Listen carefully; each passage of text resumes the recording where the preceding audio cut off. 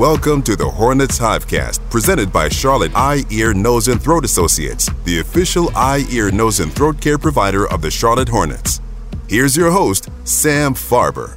Welcome to another edition of the Hornets Hivecast, your Hornets podcast with all the notes, quotes, and daily buzz around your favorite NBA team. I'm Sam Farber, and it is a pleasure and a privilege to have you with us here once again on the Hornets Hivecast, brought to you by Senta, Charlotte Eye, Ear, Nose, and Throat Associates, the official eye, ear, nose, and throat care provider of the Charlotte Hornets. Hornets will host the Indiana Pacers tonight, Game 2 of this new era of Hornets basketball. Now that the trade deadline has come and gone, the Hornets a new influx of talent and really availability to their bench, which they took advantage of the other night for a 115-106 win over Memphis, snapping a 10-game slide, and now they get to set their sights on a win streak. Hornets taking on the Pacers, who right now sit at 30-24 in a top 6 position for the moment in the Eastern Conference. We'll have our game preview for that one. Also, we're going to have a conversation with a Charlotte legend, Gerald Wallace. He was honored at the Hive last home game, that contest against Memphis. Got a chance to sit down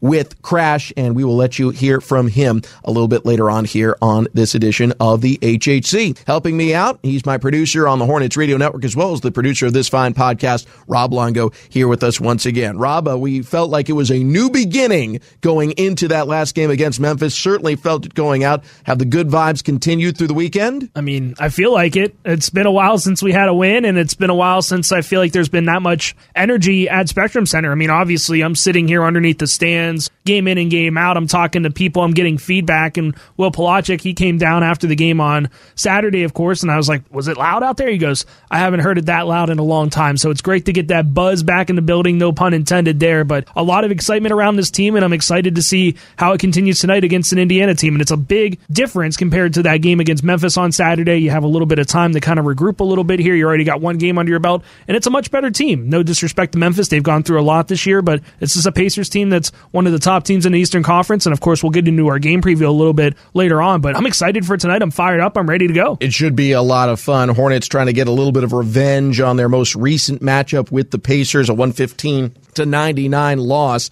against Indiana here at the Hive. This will be the fourth and final meeting. In that one, Brandon Miller went for 35 points, which ended up being the game high. But unfortunately, again, it did come in a loss. But it jogged my memory a little bit looking back at that one in preparation for tonight's game, because we rightfully were focused on all of the newcomers, basically a brand new bench for Hornets head coach Steve Clifford to play with and try and work out different lineups and different rotations. Trey Mann came in as a starter for Charlotte, and all of the newcomers, they all stepped up and had an impact. Mann as a starter knocked down his first 2 shots, finishes with 9 points and 9 assists. Great debut. Grant Williams returned home to Charlotte, the former Providence Day star, go Chargers, as well as University of Tennessee. 15 points, 8 rebounds, a plus 19 in the plus-minus, best on the squad. Seth Curry knocks down his first 3 in teal since he was in warm-ups maybe for Charlotte, watching his dad play. Longtime pro, great player. He had a couple of steals as well. Really solid work for him off the bench. Davis Bertans knocked down 3 threes, and Vasilije Micic, he ends up with career highs, 18 points, 8 field goals, 2 threes, and 9 assists. His best game here in the States after a long and storied career in Europe. Those guys got all of the headlines, but Brandon Miller continues his remarkable run here in this second half or so of his rookie season. He ended up with 18 points, one of his most efficient games of the season, I might add. 7 for 9 from the floor, 3 for 4 from 3, also knocked down his only free throw. He's really smart about picking and choosing his spots, has been since the start of the season. It's long been his MO that he plays best around other really good players. He showed us over the last couple of weeks prior to the trade deadline that he can take control of a game on his own, but now he's got more talent around him to play off of, to take attention away from him. He's going to have more one-on-one matchups, more catch-and-shoot opportunities, and even if the volume isn't always there, I think the efficiency is going to skyrocket. Yeah, I think that's something that we didn't even touch on the podcast yesterday when we were talking about all of the new guys coming in. Brandon Miller and Miles Bridges might be the biggest winners out of all of this, because they're going to have so much pressure taken off of them on the offensive side of the court that it's going to free them up. I mean, heck, Miles was 11 of 13 shooting the other night. Brandon Miller, 7 of 9, like you talked about. So this is an opportunity for those guys to get better looks at the basket. And I think that's something that we saw with Brandon at the very beginning of the season when LaMelo Ball was healthy and when this roster was fully healthy and ready to go, where there were several different options to attack from offensively, where you had LaMelo Ball that could run a pick and roll with Mark Williams. You had Terry Rozier on the perimeter as well. Miles Bridges was able to provide some spacing. Same with PJ Washington. Now that those guys are gone and a couple of them are hurt, it's a different game. It's a different type of offense that you have to run through. But you go back and you look at Saturday's game, and you have shooters out there, and you have veteran presence that know how to space the floor despite all of the injuries and absences that this Hornets team has had, unfortunately, over the last couple of weeks. Now that these guys are fully healthy, you got that fresh blood in there. I know they only played one game together, and they never even had a practice together, heck. So the fact that you're able to see these guys kind of come to fruition a little bit, it's only going to make Brandon Miller that much better, because now, if you compare it to something else, it's almost like maybe a little bit of a Jaime Jaquez situation in Miami now, where Jaime isn't the only option for that team. He has Jimmy Butler. He has Bam Adebayo around him. He has Duncan Robinson on the perimeter. I'm not saying that those guys equate to what the Hornets have now offensively, but it allows the Hornets to have a lot more scoring opportunities and guys that have threats to score the basketball to let Brandon Miller be more free. I think the difference, though, is if you're taking the Heat comparison, Brandon's Tyler Hero. Brandon's the guy who... I was just comparing rookies, but yeah. But no, you're right. But the difference is Jaquez's role is more of the one that I guess Trey Mann holds, or Bertans, or Curry, like one of these guys who is there to take advantage of the opportunities there, but is not necessarily supposed to be the leading shot taker on a nightly basis. Brandon's kind of established that role, and he did it before these guys got there, and he's just going to get more efficient now that they have arrived. But his play over the last 15 games, this stood out to me. Looked it up after the contest. Last 15 games, which is the largest sample size outside of just going to straight month by month on the way the NBA stats line works. I'm sure there's another way to figure it out, but I'm not that smart. So this is what I came up with. Brandon Miller, who has been considered the third best rookie for about the last month, I would say, in this class. Prior to that, most people had him top 5, and I thought the ones that said he wasn't top 3 were crazy, but that's me. Now he might have catapulted himself into a whole new stratosphere, because if you look at the last 15 games, which is effectively when some of these injuries hit and the Terry Rozier trade happened and Brandon Miller took over a top 2 shooting role. Not necessarily scoring, because sometimes the shot falls, sometimes it doesn't, but he's getting a lion's share of the shot volume.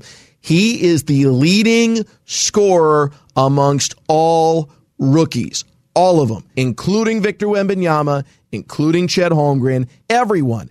He's at 22.4 points per game in his last 15 games. Victor Wembanyama's at 22.3. So it's a razor-thin difference. There is a huge chasm, though, between those two and everyone else over these last 15 games. Next highest is Cam Whitmore at 15 points per game, then Chet Holmgren and Scoot Henderson, who are both at 14 points per game. So that's a huge number of points. It's minimum 3-4 shots a game more made that Brandon Miller and Victor Wembanyama knocked down than everyone else. And Brandon's the more efficient of the two. He's the better free throw shooter, doesn't take as many as Wemby gets on a night-to-night basis. Not a huge shock. Wemby plays a little bit more on the inside. He's also 7 feet tall. He is, and Brandon Miller is still figuring out how to draw more fouls. He's getting a lot better at it, I might add. He's had some big games at the foul stripe recently, but he is, when he's there, the more efficient free throw shooter. He is slightly the more efficient field goal percentage shooter, which is a shocker to me because Victor Wembanyama is 7'3". He can dunk from like the free throw line, if not the 3-point line. So that's a much easier finish. Brandon Miller can really punch it as well. We heard some highlights from him last game in that regard. But you would not expect him to have a better field goal percentage. It's like saying, who's got the higher field goal percentage, Miles Bridges or Mark Williams? I would always automatically guess Mark Williams. He's a dunker. That's what he's there to do. But Brandon Miller, for these last 15 games, better field goal percentage than Wembanyama. And from 3, you would think this would be an easy one, and it is. Brandon Miller is the better shooter. He's just under 40% from 3. Wembanyama, very good, 36.8%, but Brandon Miller is winning in all 3 of those categories in addition to points per game. Is it going to actually yield Miller catapulting into number 1 for Rookie of the Year? Probably not. But if this continues and Miller makes up the ground, and especially if the Hornets start to put some wins together here and showcase Miller, including an All-Star weekend coming up about a week from now, less than a week from now, I think there's a real case to be made because Miller's numbers, statistically, they're stronger than Holmgren's. If the argument is that Victor Wembanyama's numbers are so much better than Holmgren's that it doesn't matter that Chet's team's winning and Victor's is losing, well, if Miller's numbers end up better than Wemby's, what does that say for where the vote should go? It's an interesting concept, and now that the Hornets have this new look to them, my question is, can Brandon Miller pop off for 35 points again? Yeah. Is he going to? Probably not, but the opportunity could certainly present itself, and that's what happens when you have better players around you or players that are more savvy offensively that have the ability to score the basketball. So I don't know if Brandon's going to get 20, 25 shot attempts a game again like he was at times here over the last couple of weeks, but the efficiency is going to certainly go through the roof like you talked about. I mean, there's an opportunity that he can easily be a 50, 40, 90 guy, no problem. Now, maybe not the 90 at the free throw stripe because he might not get there a whole lot, but I mean, there's an easy chance that he gets 50% from the field and 40% from beyond the arc just because of the efficiency that he's going to have here with these new scorers out there for the Hornets that can spread the floor out a little bit better. And again, we've talked about this new fresh blood that's come in for the Hornets and these 5 guys that have come in from Dallas and Oklahoma City. We haven't even realized or we haven't really mentioned the fact that LaMelo Ball is still not back in the lineup. Mark Williams is not in there, and I know that LaMelo is a lot closer than Mark, but I mean, even when LaMelo Ball gets back into the fold here, I mean, this is going to be really, really scary from an offensive standpoint, a defensive standpoint, I mean, just a team standpoint where this team can finally be whole, and all of a sudden you look and you're like, wow, this team is going to be deep and they're going to be effective as well. We've been asking for it all season, and when it finally happens, they might be better now than they were in the previous iteration. Certainly looks to be trending in that direction. One last thought is it's the first game really after the trade deadline where all the pieces were in place. Wembanyama, his Spurs team lost to Brooklyn 123-103 the other night. Wemby finished with 21 points, a couple more than Brandon Miller, but not as efficient. 7 for 16 from the floor, 3 for 6 from 3, 4 for 4 from the free throw line. Miller 18 points, 7 of 9 from the floor, 3 for 4 from 3, made his only free throw. Miller also had 2 more rebounds than Wemby did. Wemby's 7 feet tall. That shouldn't happen, but it did. Brandon Miller ended up with more rebounds and 2 less assists, but still more rebounds for Brandon Miller. It's going to be an interesting race. We'll see how things transpire from here on out, but I think Brandon Miller has played excellent basketball for the last month or so, and I think the best is still in front of him here for the remainder of the season with more support, with more healthy bodies surrounding him the rest of the way. All right, the other night, Hornets honored a Charlotte legend, Gerald Wallace, one of the leaders of the expansion Bobcats, took that squad from expansion squad all the way to the postseason and made an all-star of himself along the way. He was kind enough to join us in studio before he was honored at halftime, and we're going to let you hear that conversation next. Gerald Wallace sits down with me after this here on the Hornet Typecast. Without further ado, let's welcome Gerald Wallace here to the Hornet Typecast. Gerald, welcome home. Thanks for having me here. It's a thrill to see you back here in Charlotte. What does it mean to you to have this ceremony, this night about you and what you brought to the Queen City? It means a lot. It means a lot coming from an organization that nobody really cared about, starting all over from the ground. The production that we put in, the representation, to be honored in one of Charlotte's basketball history, it means a lot to me. You did so much to bring basketball back to Charlotte. As you mentioned, it was an expansion team. Yes, when you got here, you took it from the ground to the playoffs. Thinking back on that experience, what was the vibe like? What was the atmosphere like in the city of Charlotte as you went about that process? It was kind of unfresh, if you can say. It was kind of new. They didn't know what to expect. We were a bunch of, you can kind of say, guys at the bottom of the roster list, so they didn't know what they were getting. And I think our main thing was to come out and compete hard every night, give our 110%, give them something to cheer about. I remember days we were like, 10, and we on a 10-game losing streak. I think we had probably 2 of them in the same month. You remember those times when you make that playoff run and you make that playoff push and you finally get here and you bring the city something that they have been wanting and enjoying. And I think that was the most memorable thing about being here in that time back then. Players end up in the expansion draft for a lot of reasons. For you were a fairly recently drafted player who hadn't quite cracked a rotation as a major focal point just yet with the team that originally selected you, Sacramento. What did it mean when Charlotte picked you, when you came here, a fresh start, a fresh opportunity? That's exactly what it meant, a fresh opportunity, not only to the city, not only to everyone around, but also to myself, that I can play in this league. It gave me a fresh ground, a fresh place to start. And I think, being here with basically no leash on, just getting an opportunity to play basketball that first year kind of helped me through the growth process of becoming the player that I became. And you became an all-star, you became an all-defensive player, and most importantly for Charlotte fans, you became a key portion of a playoff team. Mm-hmm. Thinking back on how it all went down, what meant the most to you about the opportunity you got in Charlotte and what you were able to do here with the Bobcats? I think just the growth in the league, being able to, as you said, start with a franchise from ground zero. Everything was new with the franchise. And to be able to lead them to their first playoff berth, I think that was the biggest thing, the most memorable thing of the 7.5 years that I was here. You have such an interesting kind of combination of skills that you had on the floor. You were in the dunk contest, an elite athlete. You were an elite defender. You had all of these intangibles that you brought to the table. As you look at the game now, anyone remind you of you? That's a good one. That's a good one. I don't know. I don't like to compare myself to other people, so I don't know. I think, let me get back to you on that one. How about this? Who do you like watching play right now, whether it's for Charlotte or anyone else? I enjoy watching Jar play. I enjoy watching Brandon. I've been watching him since he was at Alabama.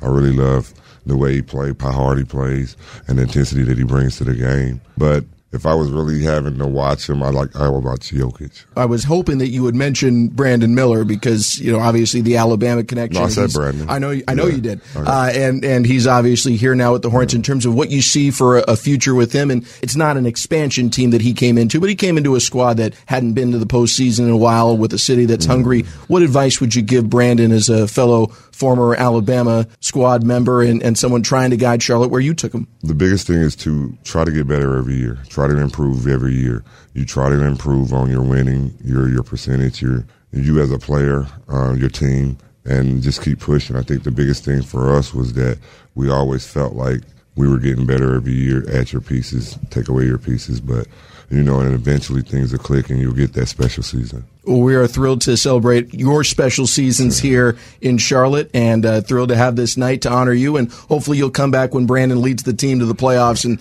be able to celebrate that with us as well. I appreciate it. Thank you. Gerald Wallace, a Charlotte legend, his cell retired into Spectrum Center's halls for the rest of time. A legend, someone deserving of praise, and glad to see him have his night celebrated with a victory for the Hornets the other day at Spectrum Center. Coming up next, Hornets are going to try and make it back-to-back wins. They'll take on the Indiana Pacers tonight. Game preview coming up next here on the Hornets Ivecast.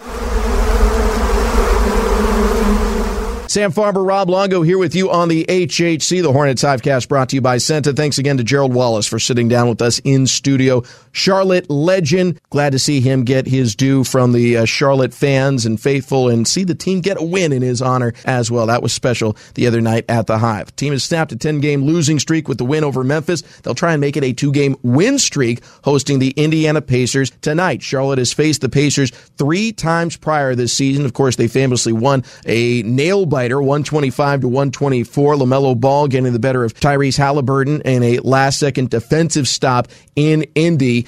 Since then, though, it's been 2 lopsided results in favor of the Pacers, 144-113 on the road for Charlotte, and then 115-99 at home. One feature of both of those games from the Hornets' perspective, no LaMelo Ball in either. Not expected as the recording of this podcast to be available for this one, but of course Charlotte's had a sudden influx of available players with the newcomers to the team, including Trey Mann, Vasilije Micic, Seth Curry, Grant Williams, and Davis Bertans. So, time for a game preview. Rob Longo, Sam Farber here with you. Rob, you know how this works. We need players to watch for both sides as well as a stat to watch. Pacers, they are currently in a top 6 position in the East. Hornets still have a shot at a 500 record. They just need 30 more consecutive victories. It can happen mathematically. Hornets right now, though, for the moment, about 13 games outside of a play-in spot. So very, very long odds, but they're playing better, at least, after one day with the new influx of talent. Where do you want to begin? Hornet, Pacer, or Stat? Before you begin, a little bit of a primer on the Pacers. They're 2-1 since that game last week against the Hornets, a 125-111 win at Madison Square Garden over the Knicks on Saturday night. And I'm going to go with a Indiana Pacer to watch to start things off. I'm going to go with Miles Turner. He finished with a team-high 23 points. He was perfect from the field, 9 for 9, 2 for 2 beyond the arc, 3 for 4 at the free throw line in that win. Also had 8 rebounds and 4 assists. Crazy that he didn't have a block in the game. He did have a steal, however, but you go back to that game last week where these two teams squared off, and again, it was a 115-99 Pacers win. In that game, Miles Turner had 16 points and 10 rebounds. He just seems to be a Hornet killer over the years, and I know that's something that hopefully is starting to get inverted, I suppose, for lack of a better term, because we got Davis Bertans, and he was kind of a little bit of a Hornets killer in the past, especially when he was in Washington as well. So Miles Turner, I think, is just one of those guys that just creates a matchup nightmare. He's a stretch 5 in the sense that he can step out and hurt you from beyond the arc, but can really, really, really hurt you, obviously, around the rim, both offensively and defensively. Just seems like he always has a really good game against the Hornets, and that's not to take anything away from Tyrese Halliburton and the ability that he has, but Miles Turner just seems to be one of those guys that, for whatever reason, cranks it to another level against the Hornets. So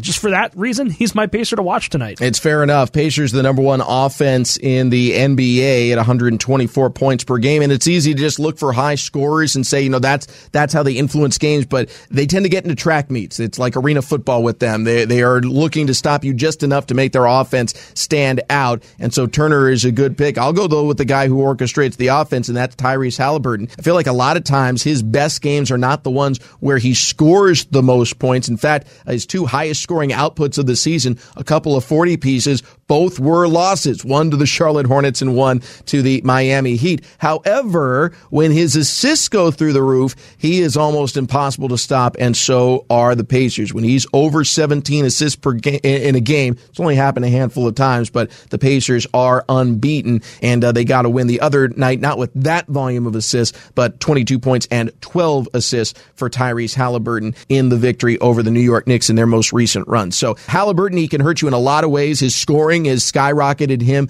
in terms of his all-star status and what people are watching for. But again, I think when he and the Pacers are at their best, he is distributing the ball in a way few other players in the NBA can. LaMelo Ball is one of them, but as of the recording of this podcast, won't be available for that one tonight. So Halliburton, my player to watch for the Pacers. Next up, stat to watch or Hornet to watch? Let's go ahead and go with a Hornet player to watch. There's a lot of different ways to go in this one, I feel like, just because of the new influx of players that are available for Charlotte, but I'm going to go with Miles Bridges. Miles Bridges obviously had the team-high 25 on Saturday against the Grizzlies. Very efficient, 11 of 13 from the field, perfect beyond the arc, 2 for 2. 1 for 2 at the free throw line, and then he finished with 6 rebounds and 5 assists, and I know the turnovers were an issue, but turnovers were an issue for everybody because these guys have never played with each other before, and that's certainly going to happen. But Miles, from a defensive standpoint, I think is one of the guys that, along with Grant Williams and Nick Richards, they're going to have to be the ones to really shoulder the load against guys like Miles Turner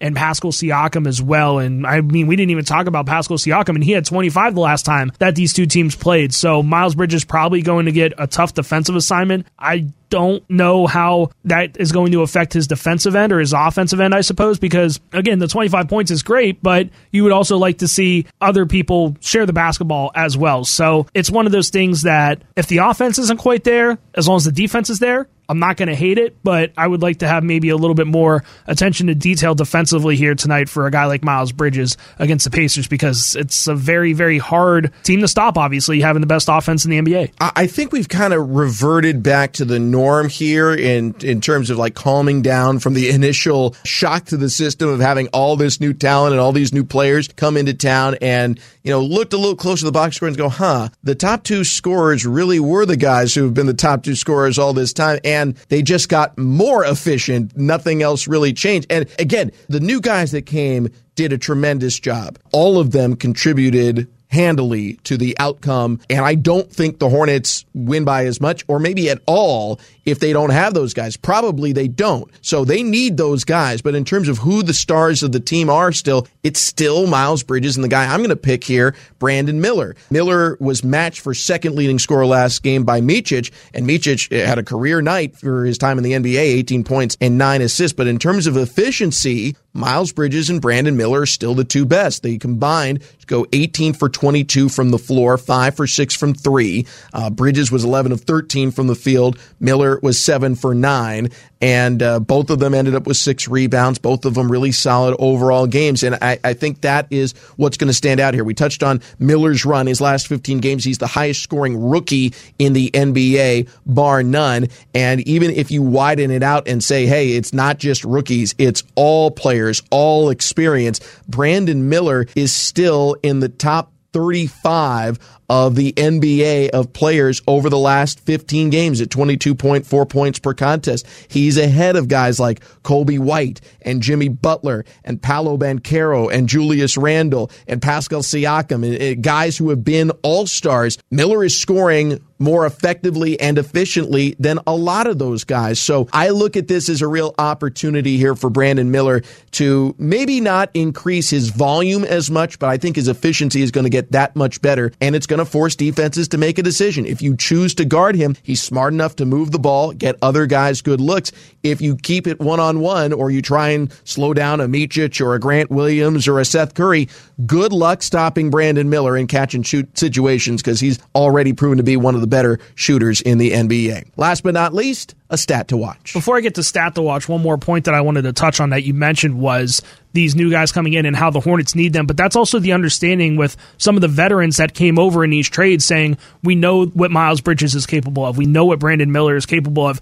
Those guys deserve the lion's share of the shot attempts in the offense, and they know that the offense needs to flow through them. So that's great recognition in that regard, too. And they're all role players. They've all been role players for several years. They've played with superstars. Trey Mann was playing with SGA. Williams has played with Grant Williams was in the conference finals last year. Yeah, he was playing with Jason Tatum and Jaylen Brown, and then went over and played with Luka Doncic. So they know how to be really, really good role players who are going to pop off for 20 or 30-point nights when the opportunity is there, and then be just as effective scoring 5 to 15. So they know what the job is in front of them, and I think everyone's recognizing just how bright of a star Brandon Miller is. But for the moment, as a rookie, as all rookies are, they're maybe a more used and more effective role player, but they still have a role to play, and Brandon Miller is very good about moving the basketball along and taking advantage of situations as well. So I think this bodes well here for the Hornets all the way around. All right, stat to watch. Stat to watch, I'm going to look at rebounding just because both of these teams somehow, well, we know why the Hornets are not good at rebounding right now, and that's because of the lack of size, because of injuries, but somehow, some way, the Pacers are in fact worse than the Hornets when it comes to rebounding. Indiana's 29th in the association. The Hornets are 28th. And it's just crazy to think that maybe a rebound or two makes that much of a difference, but it certainly does. And you go back and you look at Saturday's game, everybody contributed rebounding-wise for Charlotte. They had 43 boards. That's above their average for the season by a couple. And I know Memphis isn't a very good rebounding team, but they were able to out-rebound them 43-32. And one of the stats that you had in that game was Memphis is 0 for when they get out-rebounded, and the Hornets were able to dominate. 1 for. I digress. 1 for 32 now, so it's pretty sizable. Yeah, you get what I'm getting at. You were right, though. For the most part. Yes. For the sake of the argument, I was correct. At any rate, the rebounding is something that I'm going to look at tonight. And again, you have a guy like Miles Turner on that other side, and Pascal Siakam provides some size now, too. Tyrese Halliburton has had triple-doubles in the past, so it's kind of surprising that they don't rebound the ball very well. But I guess when you are that good at shooting and that good at scoring, you're not looking for those offensive rebounds. But defensively, you thought that they would maybe clean it up a little bit in Indiana's case. But if the Hornets continue to rebound the ball like they did on Saturday, that's going to definitely bode well. Might turn over into some second chance point opportunities as well on the offensive side of the glass. But getting an Indiana team that shoots the ball very well, if you can get them to be one and done on the offensive side, that's going to go a long way as well. So that's why the rebounding stat is something I'm really going to keep an eye on tonight. I personally can't wait for about 3 weeks from now when we've got a large enough sample size with this new core for the Hornets that all of my stats can be totally based off what Charlotte does well, or Charlotte's efficient at, or it's Charlotte. But for now, because we're still basing because we're still basing everything off the season stats, and there really isn't a category where you can say, well, when the Hornets do this, they always win, or when they don't do this, they always lose. Quite frankly, there's a lot of things that's just bottom third, quite frankly, for the Hornets, we got to base it off what the other team does well. And this one sticks out. Indiana, as we mentioned before, they are an outstanding offense. They're the best scoring team in the NBA. And even against good defenses, they can just flat shoot the lights out. And so that's why my stat to watch is going to be field goal percentage, because it's a magic number for Pacers basketball. It's not points, so it's not cheating. Field goal percentage is about efficiency, not about how many times they shoot the ball. So for the Pacers, including their last win over New York, 13-0 when they shoot 55% or better from the floor. 17-24, a losing record when they are under that number, but 13-0. And the last game they played was against the New York Knicks, who were one of the best defensive teams in the NBA and one of the best coached teams in terms of the defensive side of the basketball in the NBA as well under Coach Tibbs. So that is no slouch of a defense to go ahead and put those numbers up against. They were able to do it, shooting far above that 55% mark.